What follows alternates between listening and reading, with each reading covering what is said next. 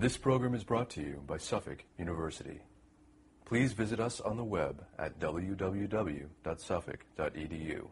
Good morning. I'm Gail Ellis, Dean of Admissions at Suffolk Law School, and I read a very interesting article over the weekend in the New York Times that addresses the issue of the increase in applications in a downturn economy. I just wanted to speak a little bit about that. This isn't a new phenomenon. For those of you who look back historically, when our country has experienced other declines in the economy, you'll see that the trend was that the application volumes to graduate school, law schools increased. Generally, it's because people who have been laid off or where companies have downsized or gone out of business completely, people are finding that they really cannot get a job and are looking for alternatives. I think during this time people do look at a law school education because of the versatility of a JD degree. Applications to Suffolk Law School in the past 5 years have been pretty robust. There's been an increase in our applications generally in the last few years, with a little dip last year, but this year we're experiencing an increase in applications again. Because we have a day and evening program, we look at the data and the historical data for both our day and evening application volumes. And it is interesting that because we have an evening program, you would think that more people would be applying to that program. People who, had they been working, would have applied if they had an interest in law school to our evening division. But for those people who are not working, now find themselves looking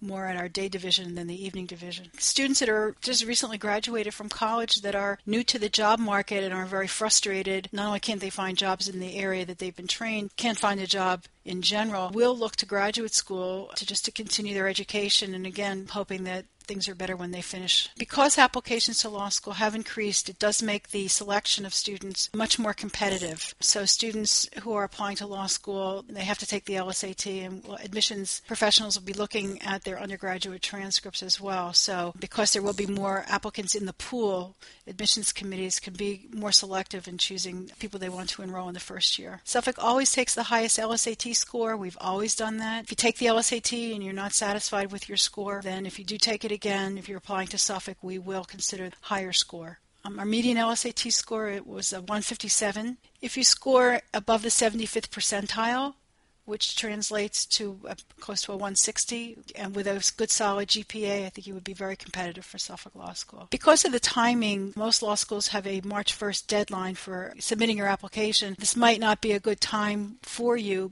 rushing to get your application to a law school. I would say take your time, do your due diligence in researching law schools, looking at schools that have programs that are of interest to you. You have to take the LSAT. The next LSAT will be in June. I would say if that's the test you want to take, you should prepare accordingly. There are many ways in which you can obtain information and materials to study. I would refer you to the Law School Admissions Council website, lsac.org, where there's lots of information about applying to law school, the LSAT, and links to the over 200 law schools that there are in this country. By all means, if you'd like to contact me directly, find out about Suffolk Law School and our application process, you can email me at gellis@suffolk.edu. I'd be happy to answer your questions. Thank you.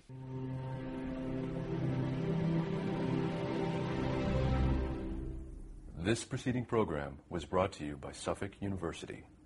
Please visit us on the web at www.suffolk.edu.